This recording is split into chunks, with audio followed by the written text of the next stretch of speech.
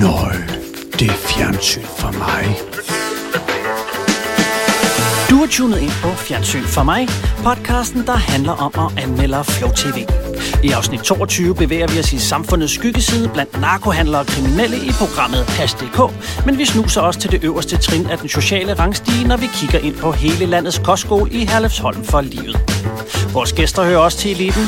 Vi har nemlig besøg af Troldspejlets Troels Møller, der nok er mest kendt som den sprøde stemme for powertrioen Dårligdommerne. Han flankeres af Allan Tonning, der kommer fra den voksne del af mediebranchen, hvor han har 20 år på bagen som grafiker og motion designer.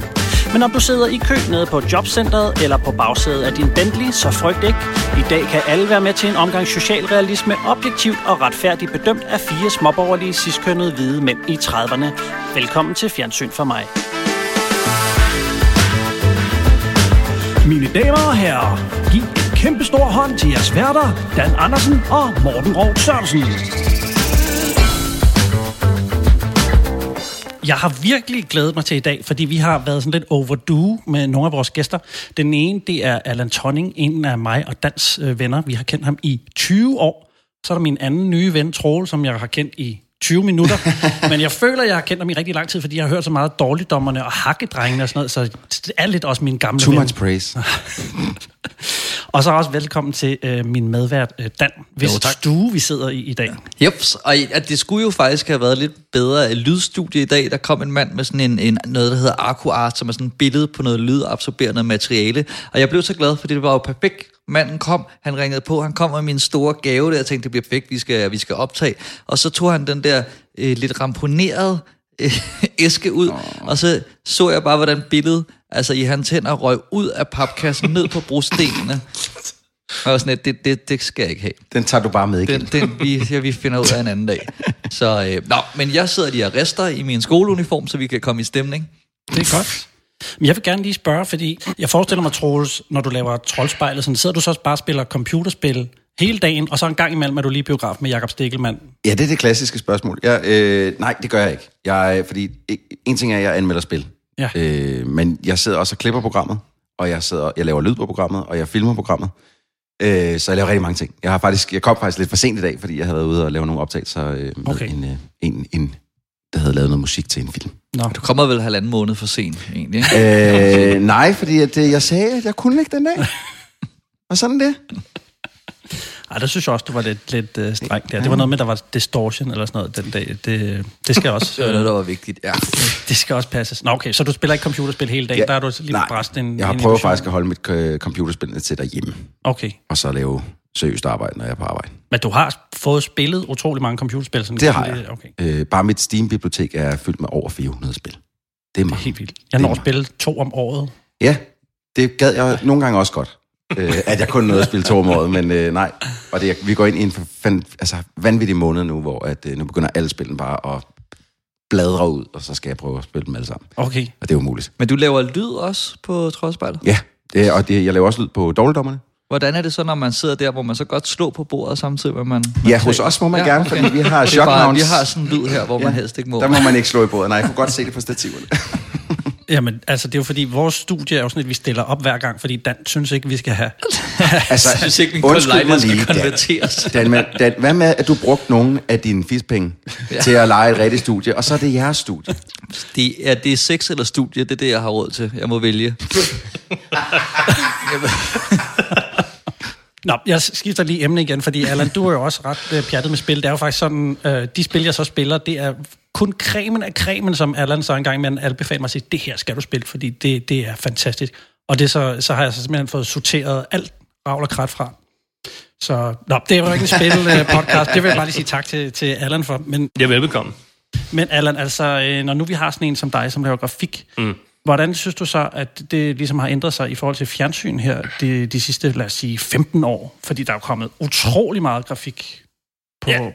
Det er en stor del af det. En gang der var det nærmest bare, hvad hedder programmet? Hvem har lavet det til sidst, ikke? Og det var vel det, der var grafikken. Ja, det er blevet meget mere prominent. Både introsekvenserne er blevet meget mere komplicerede, og der har fået et større budget. Men især inde i programmet også, er der kommet mere sådan infografik, som selvfølgelig også kræver mere sådan redaktionelt arbejde, at det ligesom bliver udvidet på den måde. man kan se, synes jeg, at folk begynder at tænke mere i en kontekst, så det ligesom hænger sammen fra start til slut, så det er et grafisk koncept. Så det er den største ting, der er sket, synes jeg. Ja, det er nok også begyndt at ændre budgetterne og sådan noget, i hvert fald på, hvordan sådan et... Ja, altså jeg har jo hørt fra motion-branchen, at de sidder hårdt på punkten, som man siger. Det er ikke så tit, at man får mange penge for at lave introsekvenser. Især til DR. Det kunne jeg forestille mig. Så er det sådan, i udbud, man, det er jo fedt at arbejde for DR, så det er jo tit æren i sig selv. Ja. Men det er jo klart, det giver mere, i stedet for det bare er sådan en skrifttype, der fader ind. Ja, men det er også klart, fordi man har muligheden for, at det er... Ja. Hvordan kan man egentlig få royalties på sådan noget, ligesom i mange andre ting? Det kan jeg altså med musik og scenografi og sådan noget, hvis man så har lavet... Altså, de er jo nærmest sådan en helt scenic efterhånden, nogle af dem der. Ej, de fleste opgaver, jeg laver, det er bare sådan on spec. Altså, jeg får den løn, som vi ligesom aftaler. Og så det. Man kan sikkert godt, hvis man gider at forhandle omkring det, men det er ikke noget, jeg har så meget erfaring med det der. Så ingen royalties? Ingen royalties. Du skal ikke begynde at lave Du skal ikke være graf. Du behøver sikkert sidde og øve dig. Jeg er ude. Men Troels, du har chumset en del. Ja, det kan vi godt sige, jeg har. Jeg har i hvert fald brækket mig rigtig meget. Ej, men faktisk, så er der er jo ikke nogen af os her omkring bordet, der kan holde en joint i maven, vel? Mm-hmm. Jeg skal jo ikke kunne snakke på jeres vegne, men sidste gang, at jeg røg en blund, det var på Roskilde Festival 2007 eller 8, tror jeg, hvor at jeg skulle, det vigtigste var, at jeg skulle den dag. Jeg var faktisk på arbejde for DR, men jeg havde mine opgaver, og jeg vidste, der var klokken måske 3 om eftermiddagen, klokken 2 om natten, der gik Hem på. Og Hem vil jeg gerne se. Så jeg tænkte, jeg starter stille og roligt, bare drikker lidt og hygger og render rundt sammen med nogle af alle de andre drenge, og så bliver det skide hyggeligt. Og så var der så en, der begyndte at sende en joint rundt, og så spørger de hurtigt, er det pot, eller er det hash? Fordi hash, så lægger jeg ørler, pot, det kan jeg godt tage. Og hun siger så, nej, men det er pot, der er ikke noget der. Okay, godt. Og så tager jeg et væs, og så kan jeg smage, det er ikke pot. Og jeg siger, hvorfor siger du til mig, det er pot, når det ikke er pot? Det er en ulækker brun klump, som jeg ikke aner, hvor kommer fra. Og jeg siger, nå, men det er faktisk ikke min joint. Nu må du kraftedeme holde op. Og så slog den til, og så havde jeg det sjovt i 20 minutter, hvor at alt var det sjoveste i hele verden. Og så begyndte jeg at ørle i seriøst. Jeg tror, jeg ørlede konstant i 20 minutter, og så faldt jeg i søvn. Okay. Og så vågnede jeg op klokken 10 minutter over 2, og spurter alt, hvad min krop på det tidspunkt kunne holde, over til Hem-koncerten, og har den værste oplevelse af den koncert overhovedet, fordi jeg havde det så dårligt stadig. Det var også, fordi Hem spillede. jeg kunne godt lide Hem på det tidspunkt, så jeg er sikker på, at havde jeg ikke været så basket, så havde det været noget andet. No. Måske skal de advare, vi skal jo passe på, hvad vi siger i det her program, fordi jeg så faktisk, at politiet var gået ind i sagen på det næste program, vi skal se, fordi man jo ser nogle deale for åben skærm. Ja, de var også lidt dumme, måske. Jeg tvivler på... Er det de der fra Esbjerg? Ja. Men hvorfor fanden er de gået med til at blive... Det skal vi selvfølgelig også snakke om, når vi for alvor går i gang med at snakke om. Men har vi flere hash-anekdoter? Jeg kan lige hurtigt sige, jeg har heller aldrig været den store hash-ryger. Jeg tror aldrig, jeg har brækket mig af det, måske. Jeg bliver bare træt. Jeg vil ønske, at jeg bare bliver træt. Nå. Jeg får det simpelthen så dårligt. Men her til sidst i programmet, der har Dan planlagt 4 joints. Yes, og så får det bare lov at køre, ikke? Men jeg har en endnu mere sølle historie, som... Det var fordi, jeg fik en idé om, at jeg ville begynde at ryge smøger, fordi det så sejt ud i 3.G eller sådan noget. Og så var vi til en fest, og så begyndte jeg at gå op og nasse smøger af folk. Og så røg jeg jo bare alt for meget inden for alt for kort tid. Og så brækkede jeg mig. Og så begyndte jeg ikke at ryge, fordi så var det ikke så fedt alligevel. Så jeg slet ikke kaste mig ud i hash. Jamen, det er forfærdeligt. Ja. Nå, jeg har legnet nogle baner op, så kan vi lige tage det. Ja, det er godt. Det kan vi godt. Jeg var fra mediebranchen, ikke? Første afsnit af Hash.dk med undertitlen De rige bagmænd er 43 minutters hæsblæsende tour de chambre gennem det danske og europæiske hashmiljø. Det er DR-dokumentarafdelingen, der står bag, og det plejer at være garant for høj kvalitet og skæve vinkler. Så lyt med og hør, om der kommer flere chumsede ordspil, når vi anmelder Hash.dk. Jeg havde, mine forventninger var lave, det vil jeg godt indrømme, men det er også bare fordi de sidste par DR-ting, vi har set, har været sådan lidt, jeg troede det var et fuckboys bare med chumser først. Det troede jeg også. Og jeg orkede det næsten ikke. Jeg ser jo meget sjældent til Flow TV generelt, så jeg havde faktisk ret høje forventninger, fordi jeg tænkte, okay, nu skal jeg se noget, som skal lære mig noget, hvor jeg, når jeg har set programmet, så ved jeg mere, end da jeg startede. Og jeg vil sige, de første 10 minutter af det her program, der var jeg lidt ved at slukke, fordi at jeg følte lidt, at det var store advarselsskilt op i hovedet på mig. Du må ikke begynde at rejse, du må ikke begynde at rejse, du må ikke begynde at rejse, du må ikke begynde at rejse. Så kan jeg mærke, at vi kommer til at clashe lidt. Jeg blev lidt irriteret. Og det havde nok også noget at gøre med, og det er mit første notat, jeg har skrevet ned overhovedet, det er, ham, der speaker den serie, jeg har ikke skrevet hans navn ned. Jeg kan ikke lide ham. Han snakker så oplæst, og jeg var simpelthen ved at dø over at skulle høre på ham hele tiden. Nå, okay. Jamen, jeg har ellers skrevet, det er en fin speak, ikke noget prangende her, men det synes jeg var en af de gode ting ved det. Jeg synes, det lyder jeg føler, jeg kan mærke, at han sidder med papiret. Okay, må jeg spørge, uden vi skal spoile det hele, bliver det lidt bedre hen mod... Ja, det gør det. Meget bedre. Jeg vil sige, jeg synes, de har fokuseret på nogle ting, som jeg synes er mega fede, men der er bare ikke nok af det. Okay. Hvad var din forventning, Allan? Jamen, jeg havde set det der thumbnail inde på DR-appen, og kørt forbi den et par gange, og fordi jeg synes, han siger til noget, ham der sidder med undercut der og tænder en joint. Så jeg tænkte også, at det var sådan noget fuckboys med hash. Og så det var kun fordi, jeg skulle se det her. Så jeg havde også meget lave forventninger. Og det ved jeg da ikke, det blev ikke som... Men jeg kan lige forberede jer måske på en lidt længere intro, fordi jeg valgte at spille det, så kan man også lige lægge mærke til, om speakeren er så videre styggelig som Troels siger. Ja. Der findes en krig, som har varet i mere end et halvt århundrede. En simpel plante har delt verden i to. Stridens kerne er tetrahydrocannabinol, THC. Og krigen er ikke slut.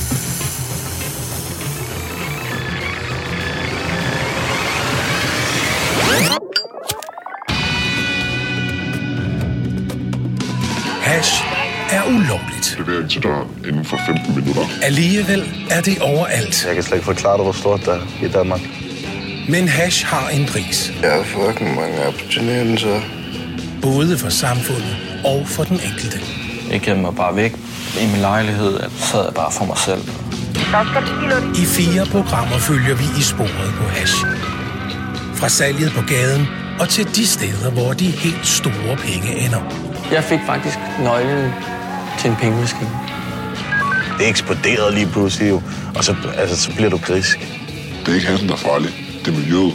I mere end 50 år har samfundet forsøgt at bekæmpe hash. Der bliver solgt mere hash i København, der bliver så spurgt i Netto, mand. Jeg ser det ikke rigtigt som en ulovlig ting. Der kan du bare se 50 år, hvad der skete. Det er kun blevet værre. Nej, de kommer der.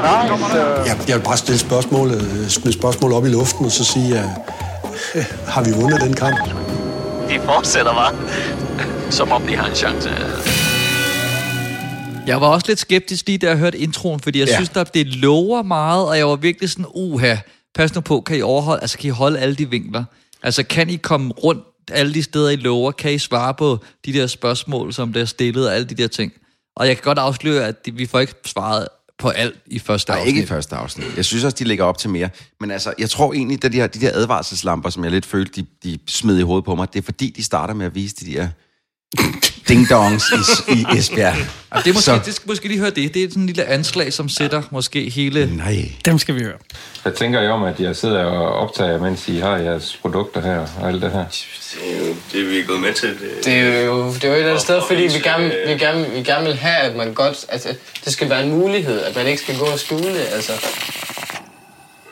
Man er egentlig bare, prøver egentlig bare at være sig selv, men det er svært, og det er jeg også bare træt af det. Jeg synes ikke, der er noget forkert i det, vi gør. Der kan man allerede høre, at den ene måske lige er 10% mere fornuftig end den anden, hvor det er sådan lidt, hvad siger I til os? Vi har jo selv gået med til, og så den anden ligesom allerede der går i gang med en lidt længere forklaring. Men det, jeg frygtede lige, da jeg så det her, det var, at det blev sådan et Korsand-program, eller de unge møder med bare de unge chumser, hvor man så sådan 2 cases, der var krydsklippet med hinanden, og det var det, programmet var. Så lige der var mine forventninger lave stadigvæk, men så kørte det bare opad, for de blev ved med at udvide scopet, altså de blev ved med at hoppe rundt til alle mulige vilde ting. Og det er rigtigt, og det er en af de gode ting, men jeg synes også, det er en af dens faldgrupper, at den breder sig så meget ud, i hvert fald i første afsnit. Men de her 2, altså, det er jo lige præcis dem, man skal vise til politiet og politikerne og alle dem der, for at få dem til at sige, men hash bliver aldrig lovligt i Danmark. Aldrig, fordi hold da kæft. Jeg kunne mærke, at min far sådan kom op i mig. Min far, han har altid været meget mod, altså, hvilket som helst rusmiddel, ikke? Ja. Udover alkohol. Men jeg kunne mærke, at han kom op i mig der og var sådan lidt, nu tager jeg kraftedeme sammen, drenge.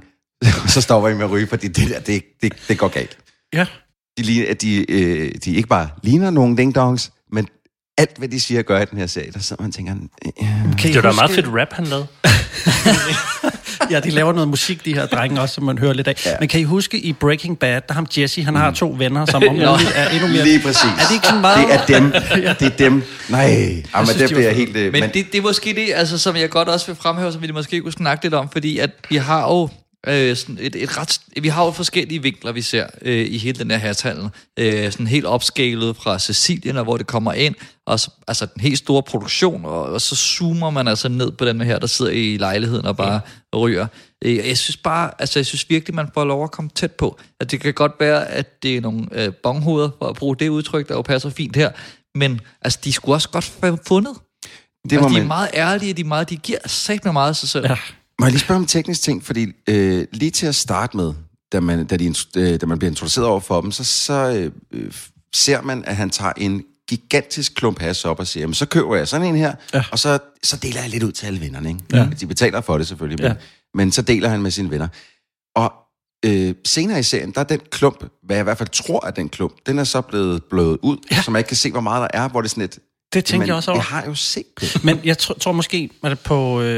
var det vægten? Ja. Så tænker jeg, måske har der siddet nogle stickers med deres telefonnummer, eller deres bandnavn. Altså, det er mit gæt. Der var bare rigtig meget... På tidspunkt, fordi jeg lægger godt mærke til, at der var et billede, hvor det var oven på vægten, hvor der var meget, der var blødet, hvor jeg tænkte, at der må være et eller andet der. Men så senere så man det fra en anden vinkel, hvor det var rigtig meget udenom vægten, der var blødet ud. Og jeg tænkte, ja, men der må have stået et eller andet, ikke? Fordi det kan ikke være... Lige pludselig så var hash forbudt at vise i fjernsynet. Altså, ellers så var det nogle ordentlige fede baner coke, som de også lige havde liggende. Hvad fanden vil jeg? Jeg vil sige, hvordan jeg ved, coke virker, så havde de ikke taget særlig meget coke. Nej, det er rigtigt. Nej, det er måske rigtigt. Måske. Jeg synes, de er super fede. Altså, jeg kan virkelig godt lide, at de er godt fundet. Jeg synes, som sagt, at de giver meget af sig selv. Der er også en ret fantastisk tidspunkt, hvor altså, så man siger, hvad man vil, og man er enig med dem, men der, hvor de for eksempel ligesom skal snakke om det er et misbrug. Ja, ham den ene, han har mange tanker, ikke? Jo, det må man sige. Han havde haft et misbrug på et tidspunkt, hvor han har haft det dårligt. Men det var han kommet ud af nu. Ja, det kommer han siger ikke noget, om han ryger mere eller mindre. Jeg har haft perioder i mit liv, hvor jeg har misbrugt hash. Det er helt sikkert. Og hvordan vil du beskrive de perioder så? Altså, det har været svært. Hvorfor kalder du det misbrug der så? Det har været svære perioder. Det har været perioder, hvor jeg har gemt nogle ting væk, nogle trælse ting i mit liv væk med hash. Altså for ligesom at kunne lade være med at tænke på de negative ting i perioder. Og der er et misbrug, men jeg vil sige, det er et misbrug, der har været sundt for mig. Det er et misbrug, der har hjulpet mig videre. Og det er blevet igen til et forbrug. Okay, ja. Makes sense. Ja, altså, nej. Lige inden har han taget et kæmpe sur af en bong. Det er lidt ligesom at høre Rudy Giuliani, som lige har sagt i et eller andet nyhedsprogram. The truth isn't the truth. Altså, han modsiger nærmere sig selv. Men det, jeg faktisk godt kan lide lige ved det her, det er, at det her får ligesom lov at stå for sig selv, og så ser vi noget andet. Ja. Hvis det havde været sådan en type Coruscant-program, så havde de klippet det sammen med her, hvor vi til sidst i programmet ser, at han står op om morgenen, og det første, han gør, er at suge et bonghoved eller ryge en joint, eller hvad det er, det laver. Ikke? Fordi de 2 ting er sjove at sætte sammen, men det får seeren så trods alt selv lov at gøre. Det er jo helt klart, at han er ude i et kæmpe misbrug stadigvæk. Ja, det er. Men det er netop ikke fordømmende. Det kan jeg også ret godt lide ved det. Altså, man kunne skære det meget værre i hvert fald. Så er jeg jo også meget pjattet med ham der, den tidligere bandeleder. Nassim Nadir, eller hvad fanden han hedder? Og hvis de kan se, at du har en stor kundekreds, så kan de finde på at slette bøden, men så skal du købe din vare af dem, ikke? Så lige pludselig er du ikke din egen pusher, så er du deres pusher, ikke? Altså, din kørsel, ikke? Den er altså også virkelig skummel. Hvad? Du kører meget langsomt. Skal jeg køre lidt hurtigere? Ja, du skal køre, som du normalt vil køre, som om du boede herinde, ikke? Okay. Det er ikke så hurtigt. Det er også farligt. Der var der en politibil her. Hvor mange har vi set herude, Nadim? 4 nu, så. Altså, han er tidligere bandeleder af en banditers supportgruppe. Ja. Men igen, altså, han er virkelig godt fundet. Altså, man må sidde og gisse i pæne. Elsker ham. Ej, hvor han cool. Og ham holder de ligesom... Han kommer først ind halvvejs i programmet. Altså, de kunne lige så godt have åbnet med ham, ikke? Men det er det, jeg godt kan lide ved det her program, at det er sådan... Nu ved jeg, hvad der skal ske. Vi har nogle Army Dudes og nogle fra Esbjerg. Og så kommer ham der også ind. Altså, jeg synes hele tiden, de overrasker mig med hvad det her program kan. Vi skal vende tilbage til Nassim, men de Army Dudes er vi simpelthen nødt til at vende, fordi dem følte jeg, der var for lidt med. Det var, altså, det var simpelthen de svedeste optagelser, at de fløj rundt derop og prøvede at afsløre hashsmuglere. Jeg elsker det. Jeg vil have mere. The weather for today, it's nice, and it'll be hot again today. Vi er i den militære lufthavn på Sicilien på mission for den europæiske grænsebevogtning Frontex. Vi skal med et fly fra Danmark for at undersøge, hvordan myndighederne forsøger at forhindre, at hash kommer ind i EU. Men det er sådan de andet, vi møder, hvis man tager programmet i kronologisk rækkefølge. Så hopper man lige pludselig til Sicilien og op i en flyver. Der har et kamera, der kan zoome ind på at se, hvad der er en gummibåd og sådan noget. Altså, jeg synes bare, det er super blæret. Der kommer også nogle andre optagelsescener, hvor de... det er så måske ikke lige danskerne, men i hvert fald, hvor man ser de i en sådan kystvagten i en speedbåd jagter nogle andre. Ja, det er italienerne, fordi det er det samme fly, som de har fået adgang til optagelser fra, så vidt jeg kunne forstå i hvert fald, hvor man så ser, at altså, lav en film over det nærmest. Det var den der scene, hvor de i den der store båd laver sådan en bølge ind over, så de drukner smuglernes gummibåd og sådan. Altså, det er mega blæret. Vildt fedt. Jeg vil have mere. Ja, men det kan jo også godt være, der kommer mere af det i de andre programmer. Men der var også noget med, at det må vi komme til sidst, men de putter mange ting i vandet her, og de fleste af dem er jeg helt vild med. Okay. Så du er gladere nu i hvert fald, end da programmet startede? Jamen, da programmet startede, altså, I kan godt høre ham speakeren, ikke? Altså, det er i Danmark findes der så og så meget. Altså, det er så... Ja. Nej, jamen, jeg skal også lade være med brokke mig, men jeg synes, det går for langsomt, og det er oplæst. Nå, men jeg troede, det skulle lyde, som om han havde råd hash også. Eller det var ikke det, der mening. Men deres ambitionsniveau er i hvert fald skyhøjt. Ikke? Ja. Altså, vi er både i Sicilien, vi er nede i en parkeringskælder med en pusher, vi har en bandeleder, vi har de her chumser, vi er med politiet på Lolland, hvor de er inde i en container, og får det der indblik i efterforskning, hvor de lader det ligge. Ja. Altså, som var det sådan noget... Altså, Operation Bamse. Jamen ja, og det er super spændende. Jeg synes igen, altså, hold op, hvor har de fået mange informationer, og hvor kunne de have sluppet meget lettere til det. Og så har vi også for det skal være løgn, en pusher, som er aktiv nu, som fortæller om, hvordan fungerer det her. Man sender en sms, og så rykker han ud, og hvor mange penge cirka han tjener. Og så har vi også en tidligere pusher, som fortæller sin historie om dengang han startede som 15-årig og fik... Det er jo lidt skrækhistorien, ikke? Jo, jeg synes ikke, der faktisk er nogen af de her historier, hvor man tænker, nå, måske er det faktisk ikke så slemt. Nej, men jeg tænker på skrækhistorien med det der med, at han har været dealer, og han har lavet noget lort, og det var han også blevet... Man har tjent 10.000 om dagen på et tidspunkt. Der var overvejet, jeg skulle faktisk også lidt om... Jo, men igen, så siger han jo også, jamen, penge var ikke noget for mig, altså på det tidspunkt. Altså, han havde brugt den jo nærmest lige så hurtigt, som han fik den. Det er lidt skræmmende billede, på en eller anden måde, men det er fint nok på den her måde, altså, at stille det op. Men måden de i hvert fald zoomer ind og ud, altså gennem hele fødekæden, det synes jeg er ret fantastisk. Jeg synes også, den der lille detalje, hvor man ser Danmarkskortet, og så, du ved, der er der sådan noget med de røde områder, der er meget hashhandel, nærmest sådan en varmekort, og så, du ved, også i Esbjerg. Og lige i Esbjerg, der har vi de her chumserdrenge, og det synes jeg er ret hyggeligt. Ja, jamen, jeg kan godt lide måden, det er struktureret på, og det føles også meget organisk, den måde, vi hopper rundt i verden på, som det jo nærmest er. Der er jeg lidt uenig. Jeg synes, de nogle gange så føles det som om, at de kommer lidt for hurtigt ud af noget, de egentlig er i gang med at fortælle. At der var 2 eller 3 gange, men det kan også være, fordi jeg blev meget forelsket i Nadim der. Jeg synes, han var en fantastisk dude at have med, siddende på bagsædet, og han sidder og er... kører noget lidt hurtigere, mand. Jeg skulle skubbe den der måde, der kommer. Han er sgu en karakter, og ham vil jeg nok gerne lige have lært noget bedre at kende, inden de hoppede videre. Ja. Fordi vi kommer tilbage til ham, og det er rigtig, rigtig fedt. Men jeg følte, der var et par gange, hvor de lige hoppede lidt for tidligt videre. Det samme var det også med militærfolkene der. Hvor jeg vil godt lige have haft lige lidt mere. Men er det ikke fedt at have et program, hvor hver gang der bliver klippet, så tænker man, jeg vil godt have haft lidt mere, jo, fordi jeg synes, 100. De der Esbjerg-drenge der, de var fandme skæg også. Altså, det var noget andet, de var ikke seje. Der blev jeg bare sur. Hvor er I dumme. Men det var på en sjov måde, jeg blev sur. Jeg havde sgu også medlidenhed med dem på et eller andet plan. Ja. Hvad synes du, Anna? Hvad kan du bedst lide? Jeg synes, der var lidt for mange forskellige segmenter. Også fordi, jeg tror også, jeg savnede lidt, at der blev dvælet lidt med ved det, for jeg synes nemlig også, det var røvfedt dernede i Italien. Så blev det vildt interessant, og så lige pludselig så var det en eller anden gammel mand i Glostrup, der sidder på Politigården og fortæller om Operation Bamses fødselsdag, eller sådan et eller andet, hvor det sådan noget. Så også det her med, de var super fede, så mere ham og sådan, og det der skjult kamerasegment, altså nu, jeg blev bare nødt til at påtale den måde, det var filmet på, altså jeg var ved at kaste op, det var simpelthen... For det var selvfølgelig lavet sådan noget... Nå, du mener rekonstruktionerne, ikke? Nej, det er der, hvor han interviewer ham dernede i kælderen der, ikke? Og for rekonstruktioner også, det er noget helt andet. Men hvor det ligner bare, han har... skidt på sin iPhone og jonglere med den, mens at han filmer det, fordi det er super rodet, hvor jeg tænkte, I kunne godt have gjort det lidt mere, altså nogle, måske et GoPro med noget lowlight, et eller andet, altså fordi det er jo fint nok, at det giver det sådan lidt gritty, vi sidder nede i en kælder, men jeg synes det var meget smadret. Jamen, det har du ret i, men jeg synes programmet, det viser nogle steder, det godt kan være flot, når det vil. Og her så forestiller jeg mig bare, altså det er jo også lidt rodet i Esbjerg, men det synes jeg ikke gør noget. Det er en person, der har været hjemme i den der skumler-chumser-lejlighed, og det synes jeg ikke, den er sådan nydelig og rydelig og pæn? Ikke rigtigt. Nej, okay. Det ligner lidt hos mig før i tiden. Nej, det jeg mener er, at jeg forestiller mig, at inden de klipper ind i programmet, der har ham der været pisseparanoid og sagt, du kan bare pakke det der lort væk, og så kraftedeme ikke, hvis der er nogen, der ser, at du filmer mig, så bliver jeg skudt og sådan noget. Så det har været af nød, det tror jeg simpelthen, at han har vil sidde med armen op og filme ham normalt, og nu sidder han hernede, fordi de må ikke, han er dybt paranoid ham der. Det forestiller mig i hvert fald. Ja, jeg tror også, de lidt nævner det i, altså de siger, at de må filme ham sådan lidt hemmeligt, på trods af, at de sidder i en bil, kun de to sammen, fordi han er bange for, at der er nogen, der ser dem. Ja, det giver ikke rigtig nogen mening.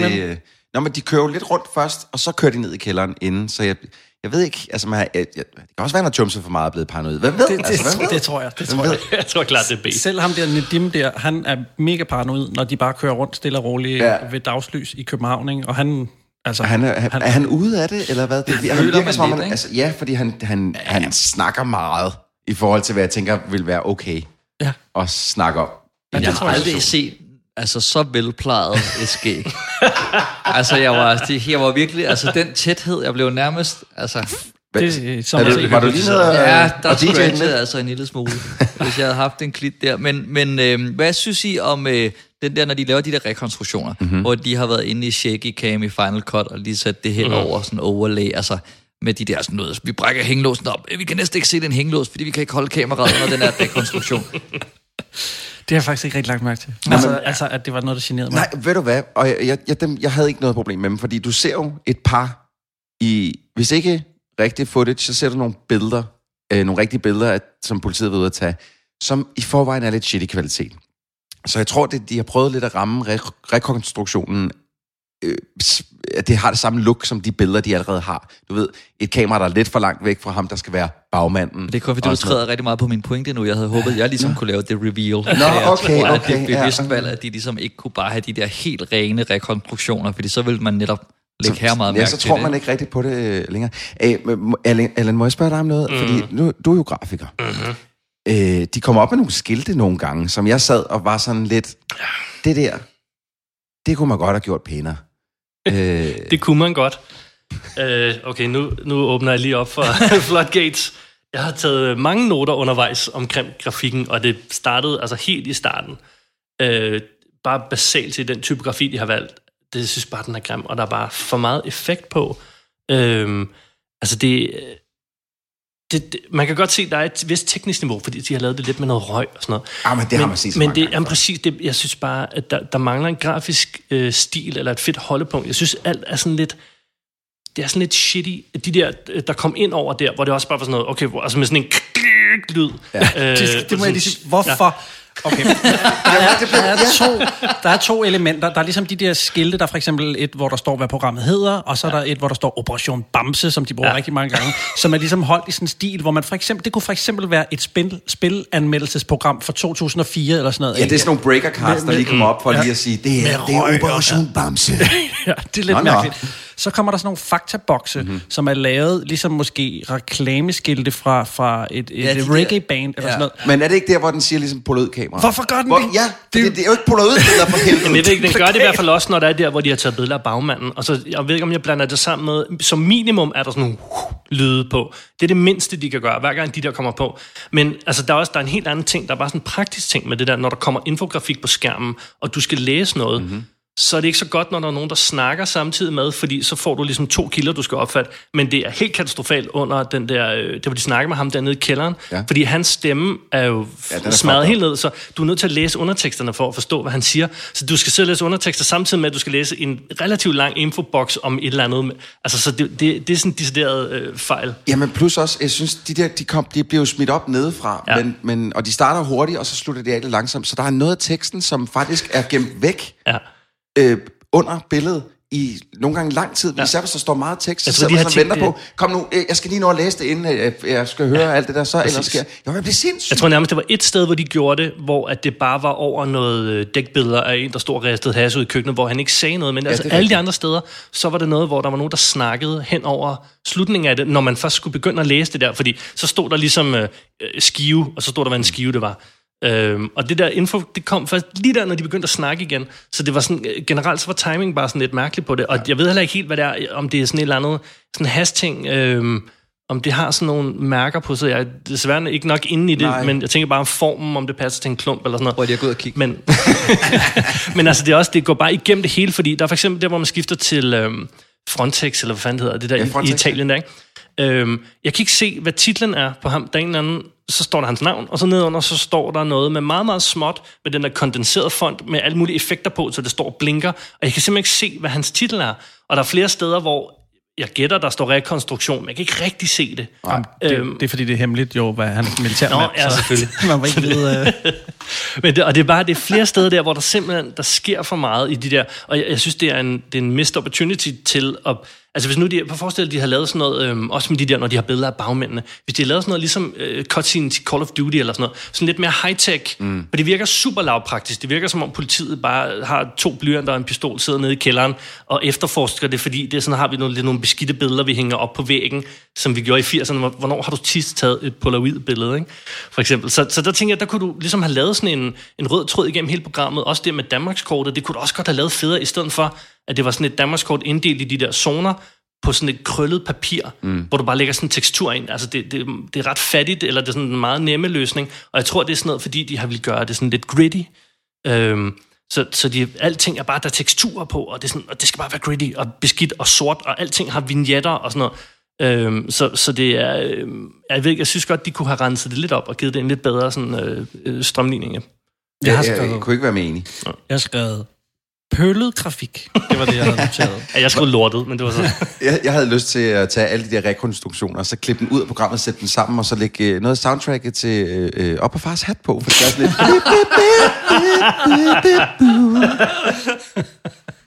Der skal jeg lige have set Op på fars hat igen. Prøv at hvis det ikke ligger frisk i din hukommelse, så er der noget vej. Damn. Hvis jeg lige må fremhæve 2 ting, som jeg er rigtig glad for i det her program. Det ene er, at hvis der er noget, de har i det her program, så er det unik adgang. Og de siger ikke på noget tidspunkt, vi har fået unik adgang. Og det er meget anti-DR'sk, og det synes jeg er rigtig flot, at de nærer sig. Til gengæld synes jeg også, det er meget modigt, at det er så udtalt, hvad deres vinkler er, hvad det er, de gerne vil finde ud af. Altså hver gang de sådan går i gang med en, hvad skal man sige, ny præmis, eller sætter noget nyt op, så de er ikke bange for det at sige, vores mål er, at vi godt vil have afdækket det her. Men hvordan kommer hash til Danmark? Hvem styrer det? Og hvor meget tjener de? Vores mål i det her program er at undersøge alle led i den kriminelle organisation bag hash. Og om myndighedernes kamp giver mening. Der kommer også nogle delmål undervejs, men jeg synes, det er mega modigt at sige det, lave det så udtalt, fordi så skal du fandme også følge det til dørs. Ja. Så kan du ikke bare lave en scene, der er lidt ligegyldig. Ja, altså, hvis jeg nu siger til dig, jeg går sgu lige ned og henter en kebab, og så går jeg ned og henter en kebab. Hvis du ikke kommer tilbage med en kebab, ikke? Så er det også modigt? Jeg synes, i tv er det er meget sjældent, at der er nogen, der gør det, fordi det kræver også, at alle scener på en eller anden måde er relevante i forhold til det, de har lavet eller sagt. Ja, men selvfølgelig har de først skrevet speaking, efter de har haft en idé om, hvad de har fået i kassen, men så jeg... De kunne også bare sige, her kommer et program om hash, og så kunne de nærmest have vist, hvad de ville. Ikke? Men hver gang de sætter et mål, så skal altså nærmest, hvis du har en film med den ene scene, skal de ligesom føre noget med sig og føre det videre. Ja. Ikke? Og det kan jeg faktisk ret godt lide. Det er også kun fordi, du kalder det modigt, at jeg... Og lige det, du siger der, det skal vi lige have skrevet ned i en fodnote, fordi det vil godt samle op på til næste program, som vi skal kigge på. Ja, okay. Jamen, så lad os få nogle stjerner på, og jeg vil gerne starte for en gang skyld, fordi jeg må faktisk indrømme, at det, I har siddet og sagt, det har faktisk ændret min karakter en lille smule.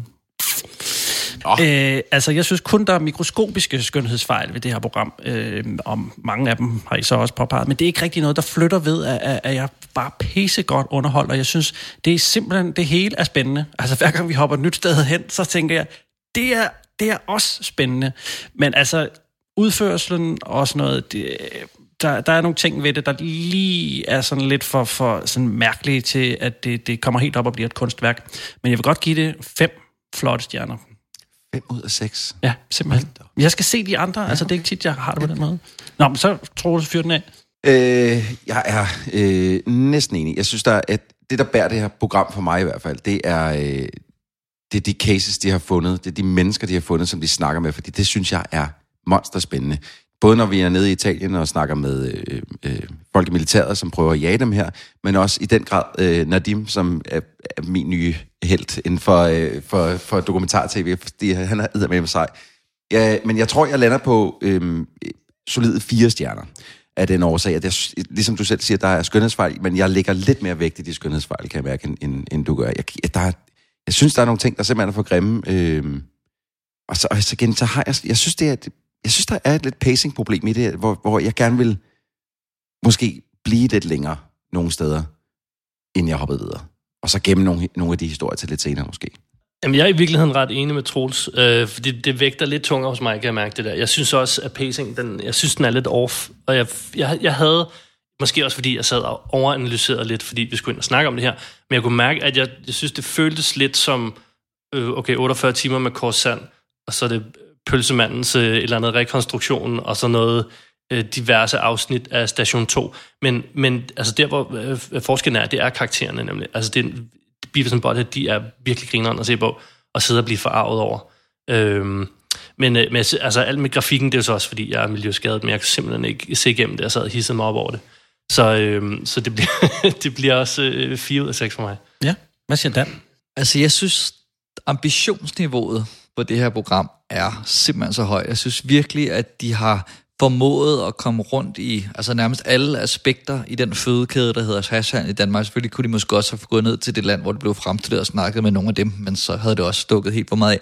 Og så synes jeg ikke, der er ikke nogen af de her cases, som falder igennem. Det er jeg også ret imponeret over.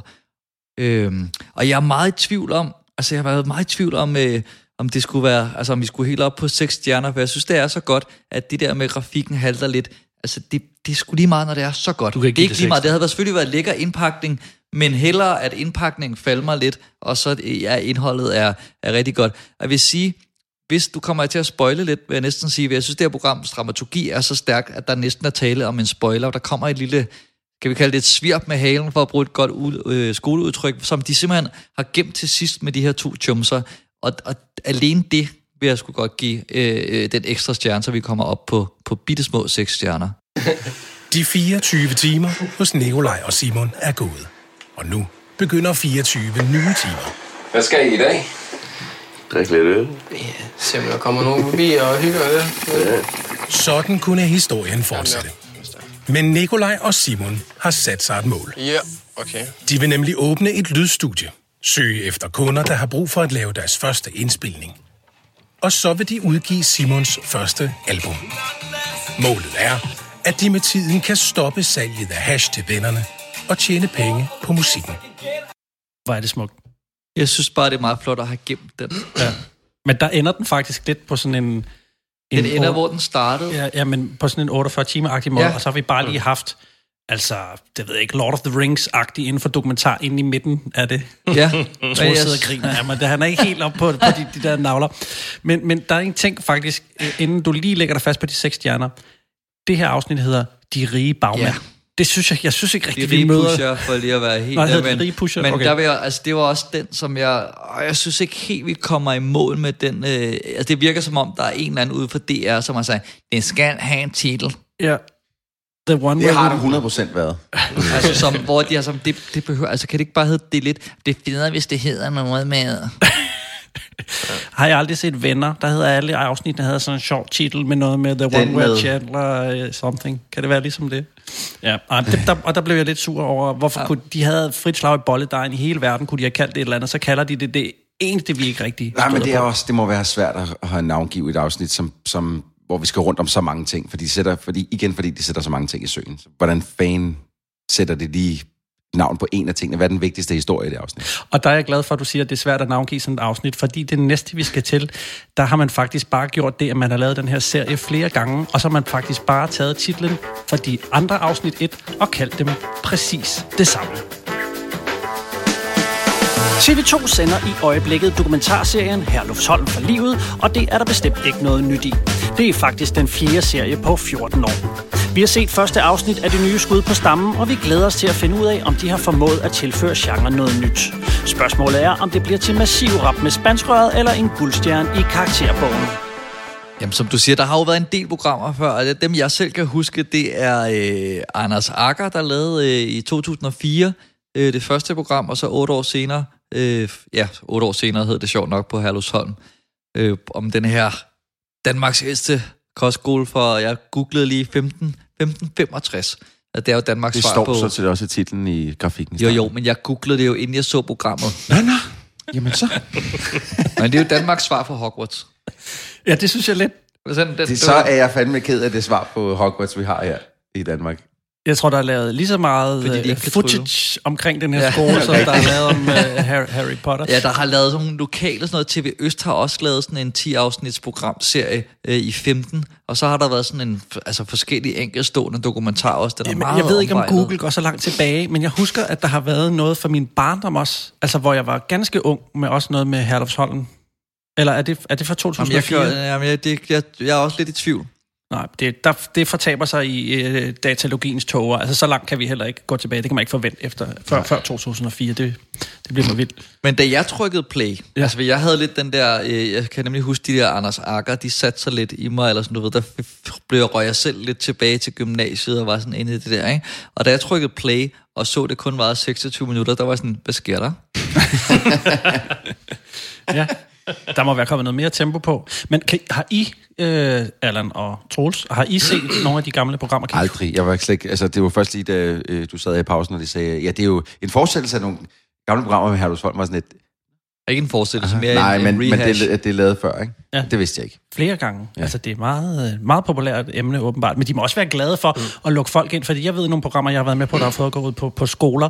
Det er sgu ikke bare sådan, når man kommer og siger, at vi er tv-hold, vi vil gerne filme jeres børn. De skal også filme børn jo, ja.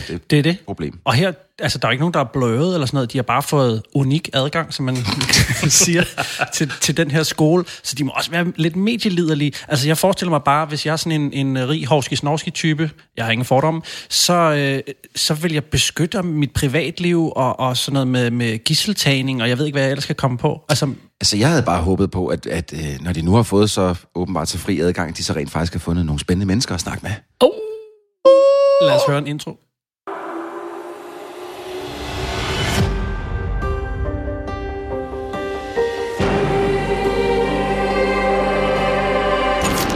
Hver enkelt af os er vigtig.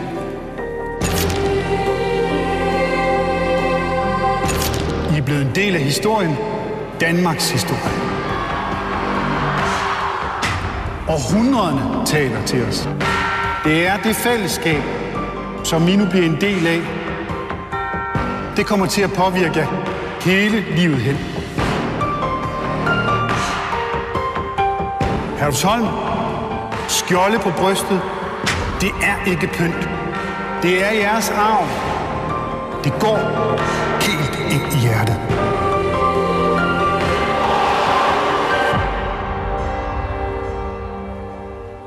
Her kan man da snakke om en intro, der lover rigtig meget, som den ikke holder. Men jeg synes, det er en rigtig, rigtig fin intro. Altså, jeg synes, den er fed. Jeg synes, den vækker det her meget mytiske, som jeg har i hvert fald, men når man hører om den her historie, og det der, hvor man sådan... jeg er også rigtig glad for, at de bruger sådan rektors tale, i stedet for en speaker. Det havde været ret fedt. Jeg synes, det er ret fedt, at de der billeder med drengen, der går ned mod en skole, og man ser sådan noget, som igen kunne måske have været fedt, hvis det havde været noget arkivmateriale. Vi ved, der findes en hel masse. Men det kan jeg faktisk ret godt lide. Jeg synes, det skaber et godt fundament til et spændende program. Altså, jeg synes også, vi har jo her med et program, som er... fordi de har ikke skulle ramme noget look, så har vi jo at gøre med et program, der er faktisk lidt flottere filmet, eller hvad jeg havde i hvert fald... De har et bedre look end det, vi har set før. Hvad fanden var det hed? Hash.dk. Og også en grafik, som er mere simpel. Til lytter, der vil jeg lige sige, at vi holdt også en 3 minutters pause, det er derfor, at så jeg har siddet og chumset lidt. Så. Det var kun pot. Men jeg kan alligevel ikke blive lidt irriteret over, når det først man ser, det er sådan en eller anden en synk med en skoleelev, og jeg kan se, at de har med vilje ikke trukket ting helt ned i sort, fordi at så får det der lidt udvasket udseende, som er meget trendy, og så bliver jeg med det samme sådan lidt. Nå, det er en af dem. Jeg kan godt høre, at vi har fået tekniknørderne med, hvis det var meget, man trykket i sort, eller om grafik, hvad for et lag der er på grafikken i dag, der afgør, om man er helt oppe at ringe, eller ligger ret ned i bunden. Jeg skal sidde og se det her program for helvede, og hvis jeg bliver irriteret over ham, der har siddet og graded, jeg synes, han har lavet noget, som er lavet 1 milliard gange før, så sidder jeg og tænker over det hele programmet igennem. Men det er rigtigt, og vi har faktisk jo alle sammen unik adgang til, eller vi har forskellige sådan, områder, vi fokuserer på, og det irriterer mig helt vildt, at i næsten alle scener, der er der en, der har microport på, og så de andre, de snakker sådan her i baggrunden, og så er der en, der snakker sådan her, fordi det er dem, der har microport på. Det irriterer mig, men det er der sikkert ikke særlig mange andre, der... jeg synes også, det er irriterende. Nå, fedt. Godt, det er jeg glad for at tro. Jeg lader ikke mærke til det. Du er min nye yndlingsgæst. Jeg ved ikke, hvad for nogle... Fordi du har jo nogle klip, I har nogle klip med. Og jeg ved ikke, om I har de her klip med, men den første, jeg lægger mærke til, hvor jeg går fuldstændig... Jeg er ved at skvatte lidt ned af sofaen og grin. Det er faren til den første pige, vi møder.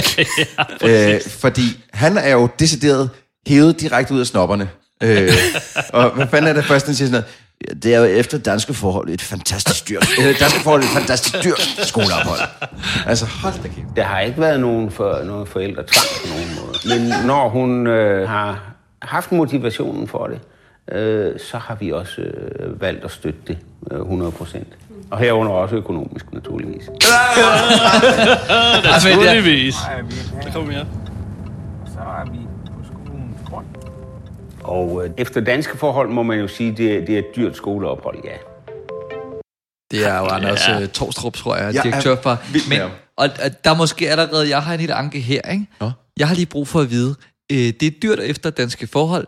Vi har bare lige brug for omegnen af et beløb. Ja. Altså, jeg aner ikke, snakker vi 1 million? Eller, du ved, jeg ved det ikke. Jeg sad på min telefon, lige hvor han sagde det der, så gik jeg ind og googlede, hvad koster det egentlig? Hvad koster det? 153.000, tror jeg, for et år. Og så er der sådan et eller andet ekstra beløb, afhængig af hvilken linje du har, som koster plus 10.000, og så op til...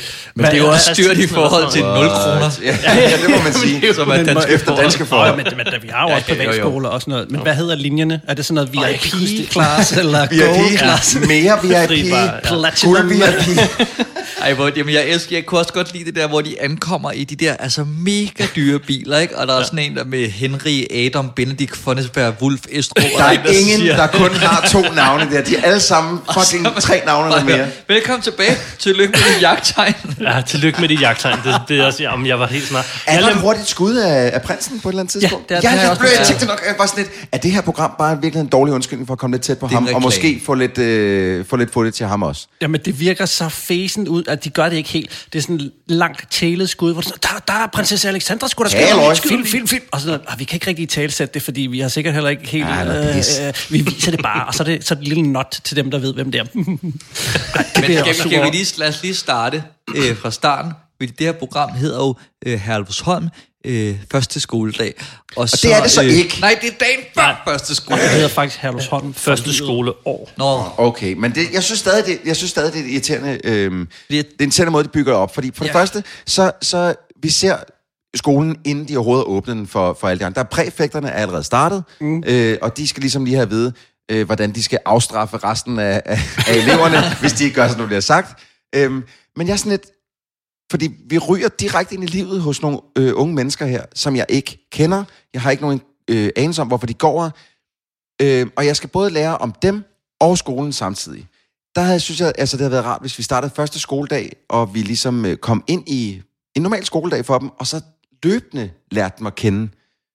Og vi fik nogle flashbacks til, for eksempel ham med en spansk mor og en dansk... en spansk far og en dansk mor. Jeg bliver bare kastet ind i, jamen nogle gange så savner jeg min mor og far lidt, og så ser man, at han tager ned og besøger dem. Hvor det sådan, jeg har ikke nogen emotionel sammenhæng til dig. Men jeg kan meget godt lide den der sådan, pakkemontage, hvis man kalder det der, hvor man ser en ud i lufthavnen, og en, der pakker på sit værelse. Og det er mens dekanen, han står og snakker med præfekterne og forklarer om, der er mange, der er spændte, og så klipper de til dem der. Anslag. Ja, det synes jeg fungerede ret fint. Ja, lige det synes jeg var ret fedt. Men før det, og nu hopper jeg lige tilbage, fordi jeg skal have det hele med den her gang, der er mange ting, der irriterer mig. Den første synk, som jeg husker det, er ham her, kostskolelederen, hvor han sidder og forklarer et eller andet, der er fuldstændig, altså det er irrelevant i forhold til det store billede. Jeg skulle have skrevet ned, hvad han sagde, men det var så ligegyldigt, at jeg ikke kan huske det, hvor jeg tænker, den første synk, man fører ind i det her program, der vil man da have et eller andet, hvor man siger, det her husker man for livet. Eller et eller andet, ikke? Men det var sådan et eller andet, når man går på sådan en skole, så kan det godt om onsdagen, så skal man lige huske og vi har jo sendt nogen ned efter snegle, så altså, lige om lidt, så skal vi sgu have noget godt at spise, det kan jeg godt sige dig. Det forstår jeg ikke, at man lagde det op i toppen. Måske skulle programmet bare hedde, vi går i fjollet tøj.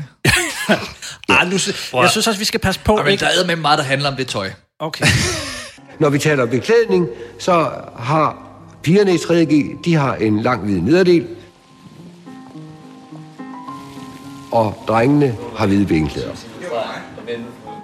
Pigerne, de har en blå stråhat med et hvidt bånd. Og drengene har en kasket.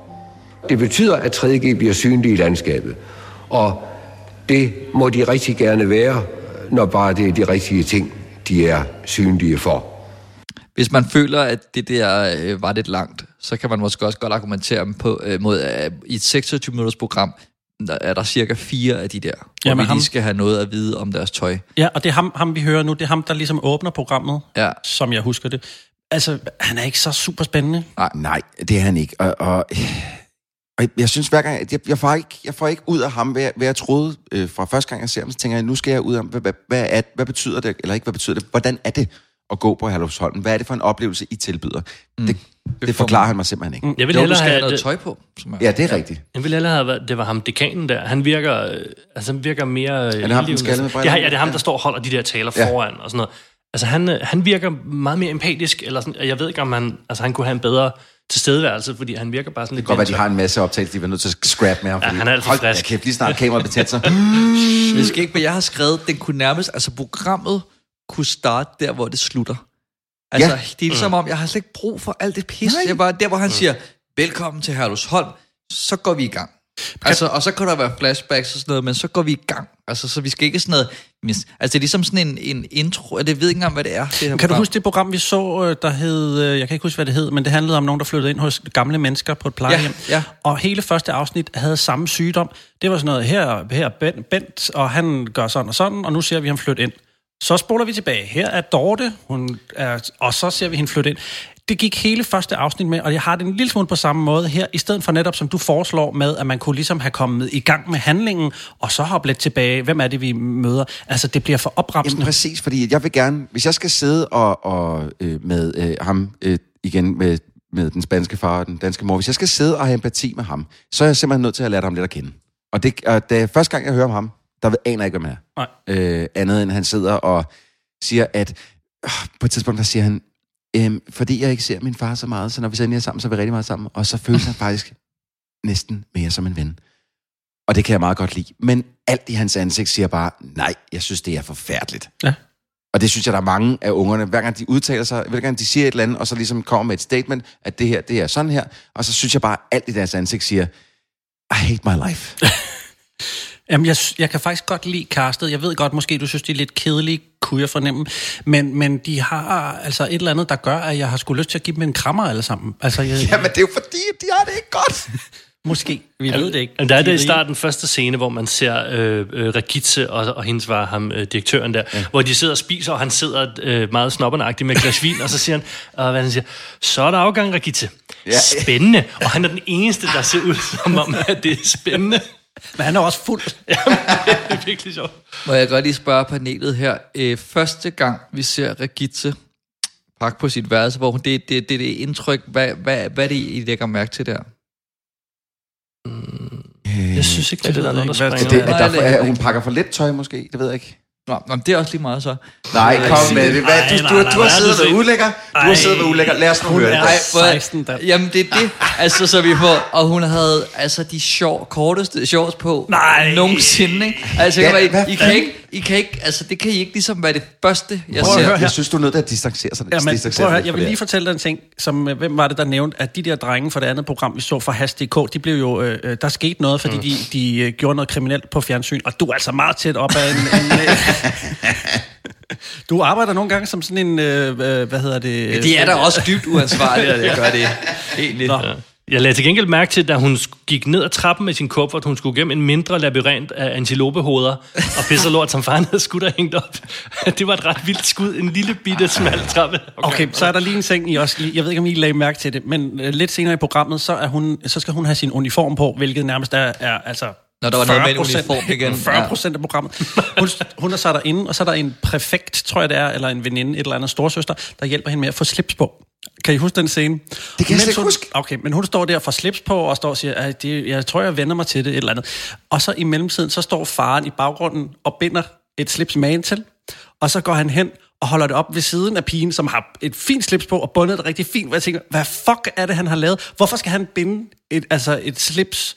Altså sådan en skoleslips, og viste det sådan op ved siden af pigen. Sådan her skal det se ud i virkeligheden. Ja, men det var jo fint. Altså, jeg tror, han har fulgt meget af tiden, ham der, men jeg ved det. Nå, prøv at tænke på, hvis fjernsynet kommer på besøg, vi optager lige en middagsscene eller sådan noget, så skal jeg drikke vin. Altså, vil man ikke bare lige sige, jeg venter med vinen til tv er gået, eller er det bare mig? Jamen, jeg sad også og lagde mærke til de der mærkelige ting, hvor der sker bare nogle ting i baggrunden en gang imellem, og det må være fordi, at den historie, de fortæller, er kedelig, og så begynder man bare at se de der andre historier udspille sig bag. Ja. Kan vi snakke lidt om børnene generelt, om at jeg synes lidt, de alle sammen forklarer om, at de på en eller anden måde har et problem. Altså, der er hende godsejerdatteren, som... Har de selv bedt om det? De skal altid skrive godsejer. Men de bor på et gods, altså, men så fortæller hun en historie om, ja, og jeg prøver faktisk at lade være med at sige, at det er mig, der bor på godset, fordi hver gang jeg siger det, så kan jeg bare mærke, så ændrer forholdet til mine veninder sig fuldstændig. Hvor jeg sidder og tænker, kan det virkelig være sandt? Jeg er sikker på, at hun har det hårdt, men for helvede, jeg føler alt i hendes ansigt siger, nej, det er ikke sådan, tingene hænger sammen. Jeg føler ikke, at de er ærlige over for mig, som skal sidde og se det her program. Og slet ikke, når de vil have det stående i deres lower third. så virker de sådan meget okay med det egentlig. Secrets out! Ja. Så skal jeg se hende stå og lave tærte med sin far, og jeg føler, at det er der kun for at sige, vi er også mennesker. Vi er meget rige, men vi er også mennesker. Og det er sådan, prøv at høre, I har ikke nogen problemer, unge mennesker. Det er white people problems, I har masser af penge. Det er over white people problems. Jamen, det er sindssygt op. Hvad fanden hun siger også på et eller andet tidspunkt? Jamen, jeg kan godt lide at gå på Herresholm, for der er sgu ikke nogen, der spørger mig, hvor mange penge vi tjener. Nej, fordi I alle sammen tjener mange penge. Fuckface. Men hvis vi skal trække nogle tråde tilbage til Has-programmet, hvor det var meget udtalt, hvad de ligesom, du ved, hvad de vil undersøge, hvad der var deres mål, hvorfor er vi her? Ja. Har I luret? Altså, var der sådan en, hvor jeg tænkte, det er historien? Jeg er glad for, at du nævner det. Det er det, der er problemet. Det her er bare noget med, de har fået unik adgang, og så følger de bare med. Altså, så bliver det jo kedeligt. Der er ikke, på programmet har ikke noget projekt, altså andet end at følge. Og det har jeg harceleret mod før. Det er der, hvor jeg keder mig. Det er fluen på væggen, Morten. Jeg følte, der var, altså, at vi var tæt på at komme ind på en historie med ham. Han må så have været 3.G'er, fordi der var noget... Perfekt. Ham med hatten, som var egentlig blevet sendt hjem en enkelt gang, fordi han har været nede på en bodega og drikke sig fuld eller sådan noget sammen med vennerne. Men det var afsnit 2. Fuck, har jeg set det forkerte afsnit? Ja. Har du kun set et? Nej, så er det derfor, du ikke har set Regitze? Jeg tror muligvis, jeg har set det. Nej, fordi jeg så kun halvdelen af afsnit 1, og så var jeg lige nødt til at gemme det lidt, og så har jeg simpelthen kommet ind i afsnit 2. Det synes jeg er strengt. Det tager måske noget af din kritik, altså brødrene din kritik, hvis du sådan... Det er det, jeg tog ham med, fordi jeg var en jumser. Min telefon sagde, at det var afsnit 1. Men okay, så lad mig lige høre, altså er det så først i afsnit 2, vi bliver introduceret over for ham? Og hvad så med ham med drengen, der er halvt dansk, halvt spansk? Han er med i afsnit 1. Ja. Men det er det, i slutningen, der kommer lige sådan noget i næste afsnit, så ser man nemlig noget om en, der har haft det lidt svært, og som går der og siger, det er svært, når man starter som 13-årig, og sådan et eller andet. Hvor der får man en idé om, okay, der kommer man lidt ned under sølet der, og så følger man hende, præfekten, der følger Regitze rundt. hun bliver så ligesom ophøjet, kan man se der. Det er der, hvor det skal vi lige finde. Nu kommer der sådan noget, altså det er bare irriterende. Vi modtager mange nye elever den første skoledag jo, og det vi jo frem for alt er klar over, det er, at det er overvældende. Der er mange følelser på spil, og der er frem for alt også spænding og nervøsitet over at skulle møde alle de andre. Det synes jeg slet ikke, man mærker. Altså, jeg synes, det er sådan noget, hej, jeg hedder Regitze, hej, og så er de nærmest bare, du ved, sådan lidt, de er ikke slyngveninder, men hun er da bare sådan, altså, jeg kan men slet ikke det er jo fordi, mærke, hun er præfekten, så hun skal hjælpe, og ligesom har sådan en godt. mentor-ting, fordi jeg synes, at hende der Regitze, hun er der ved at implodere, altså så meget 16-årig med bøjle på tænderne, hun går rundt og bare sådan, altså, ser sådan, at vi så, det kan vi godt. Noget. Okay, så må vi lige, nu finder vi ud af lige en gang, vi kan lige holde en pause, så du kan se om jeg har set afsnit 2. Ja. Det med, hvor de får præfekterne får bind for øjnene, halvdelen af dem. Det er så kun for afsnit 2. Ja. Okay, nu bliver jeg så først rigtig vred, fordi jeg kan så forstå, hvis man har set afsnit, hvor det er dagen før første skoledag-agtigt, og vi ser ikke, hvordan det er at gå på skolen, men det gør det kraftedeme så også i afsnit 2. Fordi der ser man heller ikke en almindelig skoledag. Nu bliver jeg rigtig sur. Jamen det er fandme latterligt. Fordi der følger man også kun de her fucking unger, som ikke er startet endnu, og skal... Men så er der stadig ikke nogen historie? Intet! No. Intet. Er de ikke startet i? Altså, jeg ved godt, at du har lige sagt, men jeg spørger bare lige for at være helt sikker. Så i andet afsnit er vi stadig ikke gået i gang? Der er vi stadig ligesom i vejen op til, at de skal starte. Nu er jeg rigtig vred. Wow. Men hvor er det så, hvor Hans Pilgaard spørger om et spørgsmål, hvor man kan vinde 500.000? Nej, jeg har set det forkert. Men altså, det er næsten lidt skægt, for jeg synes næsten, man kunne høre tit, altså tilrettelæggeren stille spørgsmål, som de svarede på. Ja, i synkerne? Ja. Jamen, det er meget konstrueret, det her program. Lad mig lige sige en ting. Jeg synes, at det er et fint program på mange områder. Altså, det er ikke ren lort, som vi måske lidt får det til at lyde som om nu. Teknisk er der jo som sådan ikke noget vejen med det. Det er et tv-program. Altså, der er nogen, der filmet, der er kommet ind i fjernsynet. Ja, det er det. Så, nej, men altså, det er jo, jeg synes, casesne er meget gode, faktisk, de her børn. Altså, hvad er der... Hvad får du at vide af dem, som du er interesseret i? Det er mere det, som jeg... Altså, som er mit store kritikpunkt med det her program. Hvad får du at vide, som du er interesseret i? Men det er måske bare historien, fordi man kan jo ikke rigtig skyde dem i skoene, at de sidder og lyver. Altså, det er svært at sige, fordi de fortæller jo ret præcist. De er gode til at formulere sig på sådan en overklassemåde. Ja. Og sådan, og det kan jeg godt lide, at de ligesom, okay, det er den her verden, jeg skal se. Så der føler jeg lidt, jeg er med. Men om de holder noget tilbage, eller sådan noget, altså det kan godt være, at man kan fornemme det, men det er jo ikke sådan... Og det skal jeg så ikke kunne sige, om de gør. Men jeg savner bare, at jeg savner, der er et eller andet på spil. Fordi jeg føler ikke rigtigt, der er noget på spil. Fordi det er meget sådan, jamen, vi har boet på den her kostskole i 2 år. Og nu. Nogle gange, så er der noget på spil. Er det nu de kort shorts igen? Nu stopper du. Nej. Hvis de er lange, så kan I binde knuder på, så holder det bedre. Men hvis de er korte, så... Men man skulle binde knuder under madrassen i hver hjørne. Så det er jeg ikke rigtig vant til. Men måske passe lige på med, at der hænger noget ud. Ja, sådan under seng. Det ser ikke så pænt ud, når man kommer gående. Det op, hvis det er. Så bare lige. Ja. Men altså, jeg plejer ikke rigtig at ræge min seng derhjemme. Så det var lidt nyt. Jeg plejer altså bare lade det ligge. Newsflash. Ja, men der er der sådan lidt, altså der er der et eller andet. Der er der noget med, at nu skal du altså til at lære at klare dig selv. Der er tv-pris. Der er... Altså, og så siger du, der ikke er noget på spil. Jeg synes, du skal skrive en sang om det der. Ej, men et andet... Jeg har et lille anke med den der måde, at det nærmest også er sådan lidt... Det er sådan nærmest en form for reality-program. Det der, hvor de ligesom bliver hævet til siden en gang imellem for at lave en syng. Det, der sker, det er, at jeg skal ræge min seng, og det er jeg ikke vant til. Nej. Altså, det er sådan en... Det der er lidt mærkeligt ved det. Hvorfor er det vigtigt for mig at vide det? Nej, jeg synes, det er meget fint. Det siger et eller andet omkring. Du ved, her er... Altså, nu kommer der bare en påstand, som kunne have været en historie. Men her er Regitze. Hun har rigtig rige forældre. Hun er mega forkælet. Hun ræger ikke sin seng. Nu skal hun på kostskole. Nu er der altså nogle andre rammer. Men rigtig meget federe præmis. Rigtig seng, da I var 16. Det gjorde jeg ikke. Nej, det gjorde jeg ikke. Nej, hvem gør det? Who cares?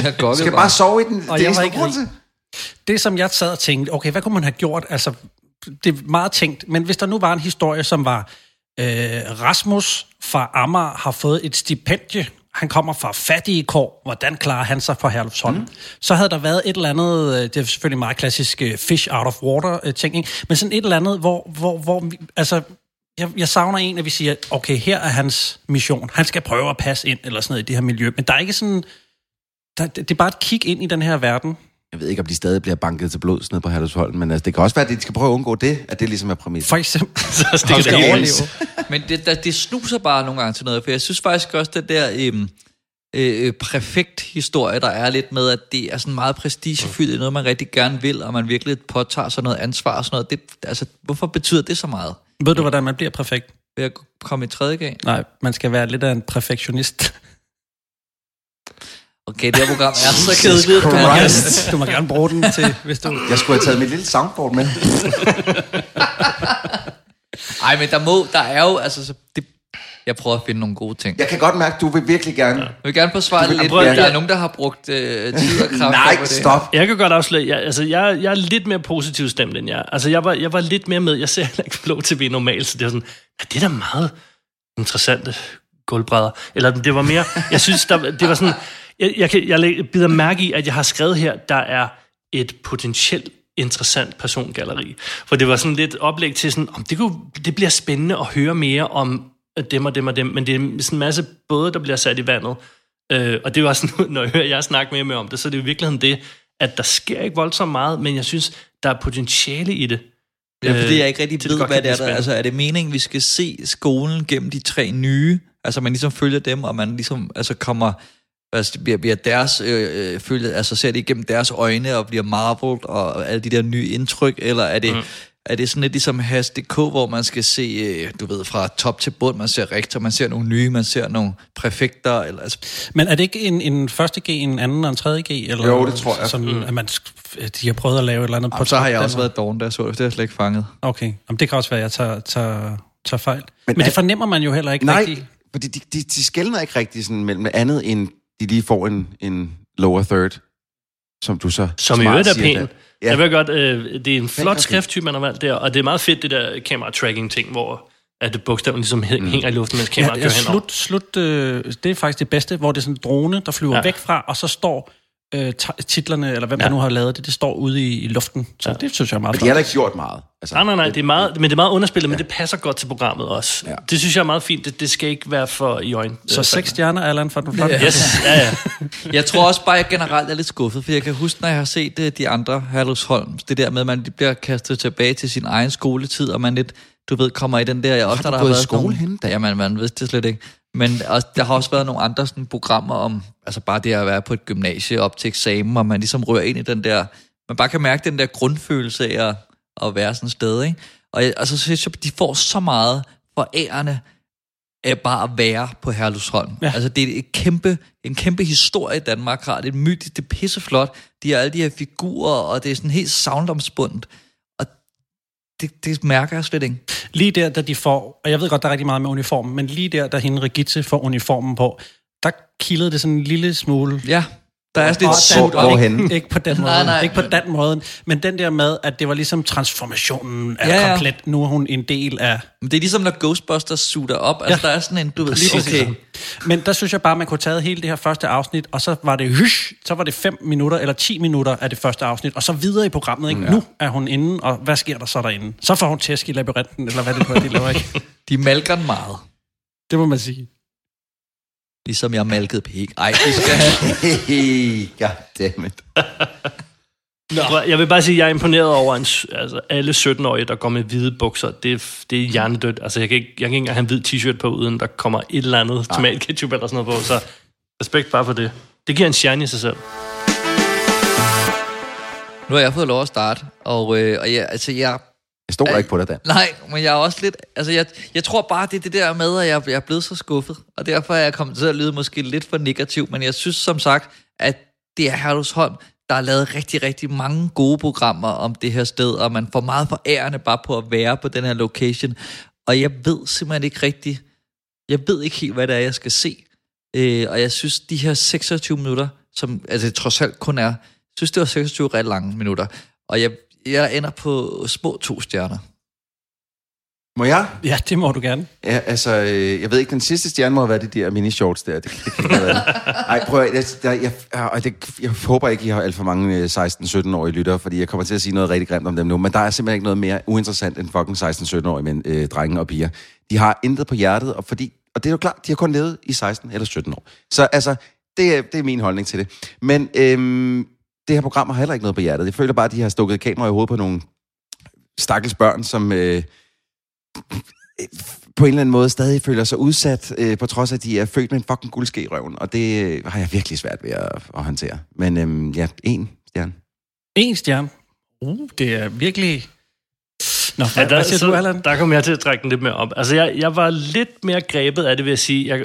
Fordi jeg kan sagtens se alle de ting, jeg siger, men jeg ved ikke, jeg tror bare, jeg blev lullet ind i en falsk sans for tryghed med de flotte billeder og rolig grafik og sådan noget. Så jeg var egentlig sådan okay med. Jeg sad og stenede fint nok til det, og havde faktisk lyst til at se videre, måske fordi der er så meget uforløst potentiale væk. Men altså, jeg giver det 3 ud af 6. Okay. Og jeg skal se videre. Du skal se videre? Jeg ser videre. Okay, hvis der er noget, jeg giver noget af 3 stjerner, så tror jeg ikke, jeg gider se det videre. Altså, så tror jeg, vi skal højere op. Jeg ser alt. Det er en anden 3 stjerner. Men jamen, altså, det som jeg bliver irriteret over, det er, at det ligesom kommer med pomp og pragt, og vi er en hel masse det her program. Og så kan det ikke rigtig noget. Altså, jeg tror, hvis det havde været lidt mere et lille, fint, anonymt program, så kunne man bedre undskylde det. Men det her, det vil en hel masse, og det er stort og storladen, men det er bare ikke rigtig gennemført.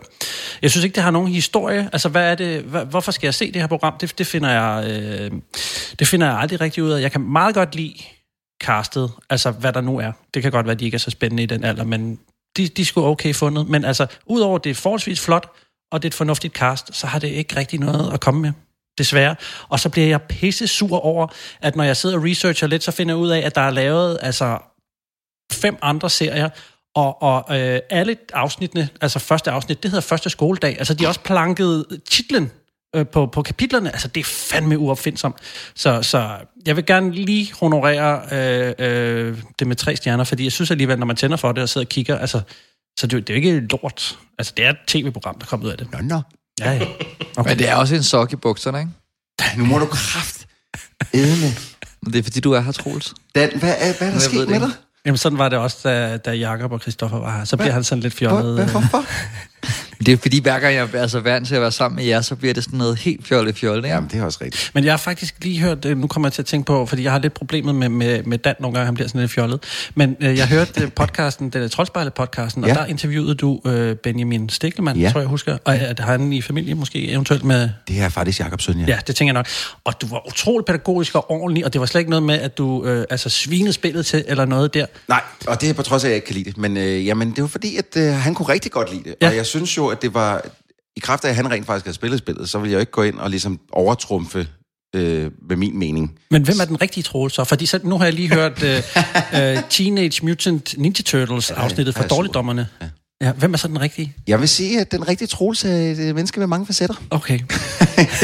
jeg er en schweizerkniv, ikke? Okay. Kan det hele. Jamen, jeg synes, du har været sådan lidt midt imellem i dag. Det har ikke været alt for groft. Nej, men jeg tænker, nu er jeg jo gæst i jeres podcast, så vil jeg ikke bare komme ind og overtrumle med lumre jokes. Nej, det er klart, Dan. Det er klart, Dan. Ja, det er klart, Dan. Det er meget fint med. Men vi har slet ikke hørt nogen hallo i dag. Nej, der har ikke været, men jeg ved ikke, om jeg har fundet ud af, hvor min ration-ting stammer fra. Hvorhen? Okay, måske han. Altså, man kan bare... podcasten er slut. Men det kommer så fra... Altså, da jeg var... Jeg tror, jeg er sådan 16-17 år. Der er en af mine kammerater... Jeg kan slet ikke snakke om kammerater. Jeg ligger trygt med lidt mærkeligt. En af mine kammerater arbejder i Bauhaus, hvor de har en julefrokost. Det kommer stadig med, Troels, bare så du ved det. Så meget er den heller ikke over. Nå.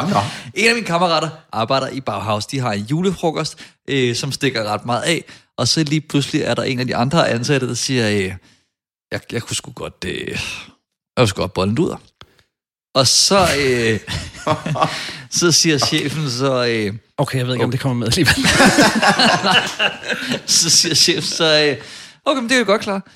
Det er fint, men så skal vi andre bare kigge på. Og så kommer der altså sådan en Asian prostitute af sådan, altså alt for prototype. Og så sker der så det, at Carsten, som han hedder, vælger simpelthen, i stedet for, nu står der er jo præstationsangst, der er mange, der står og kigger, så han tænker, jeg går sgu lige ned på hende i stedet for.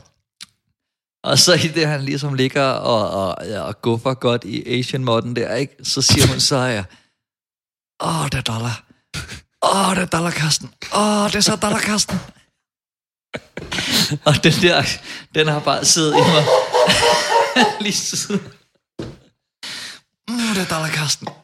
Og det er det mest, altså jeg tror, det er et lavpunktet, altså at stå foran sin kollega, og at der er en, som altså faker.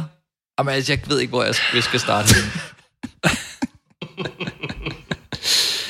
Ja, så hvis der er nogen, der tænker, hvor kommer dans racistiske, asiatiske tendenser fra, så er det altså fra en asiatisk prostitueret engang i Bauhaus.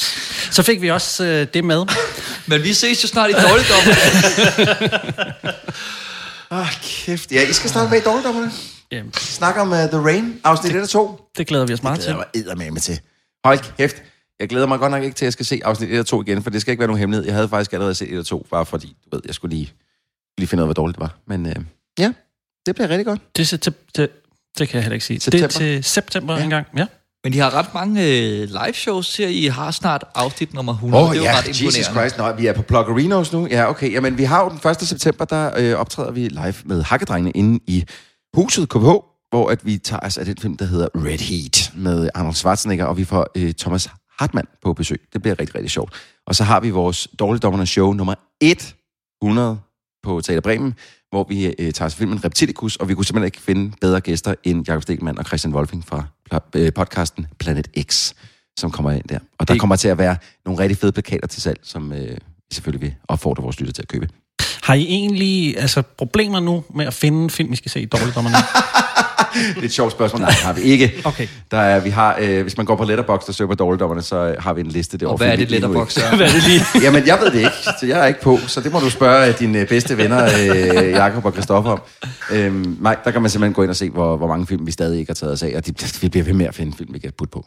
Så. Okay. Og nu vil Dansk Folkeparti rykke Cinemateket og DFI til Esbjerg eller et eller andet. Fordi de vil have flere film, ligesom Klassefesten. Så jeg tænker lidt, at vi er sikret arbejde resten af livet. Fedt. Yeah. Så der er en Dansk Folkeparti stemme lige der. De synes, der er for mange Lars von Trier-agtige film, ikke? Ja, det er der da også, altså.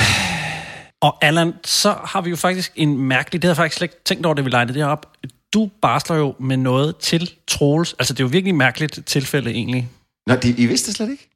Det er fandme sjovt, så. Nej, jeg fortalte først engang i sidste uge, hvor vi havde lavet aftalen. Så, jeg skal lave nyt logo og lidt grafik og sådan noget til Hakkedrengene, fordi jeg har lavet til Handu, hvor jeg lavede en masse merchandise og logo og alt muligt. Og min kompagnon Theis Møller, han lavede en fantastisk fed Elias og Jakob i Carbonite i 3D, som er virkelig blad. Og den skal jeg huske at give ham credit for, fordi det er en virkelig stor del af identiteten. Det er super fedt.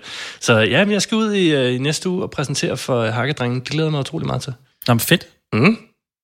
Jamen så tror jeg egentlig, det var det for den her gang. Dan, har du nogen historier om prostituerede, du lige skal have fyret af her? Hvad med jeres live show? Skal I ikke ud og lave nogen snart? Nej, vi laver ikke live show. Dan, vil du fortælle om dine live shows? Du har noget, der hedder Live-drengen på Kanal København. Hvor jeg bare sidder og, du ved, hvad skal jeg putte op? Nej, jeg vil bare sige tusind tak, fordi I kom. Og lige nu føler jeg mig rigtig udsat, fordi jeg bare deler ud af mine personlige erfaringer, og I bare, du ved, sidder og kigger på mig, som om der er noget i vejen med mig. Okay, Gud, du hedder Carsten til mellemnavn. vi laver en prostitute special senere, så kommer vi altså på banen. Ja, Halmtorvet, ikke? Det er Dollar Carsten. Det var en Dollar podcast, Harten.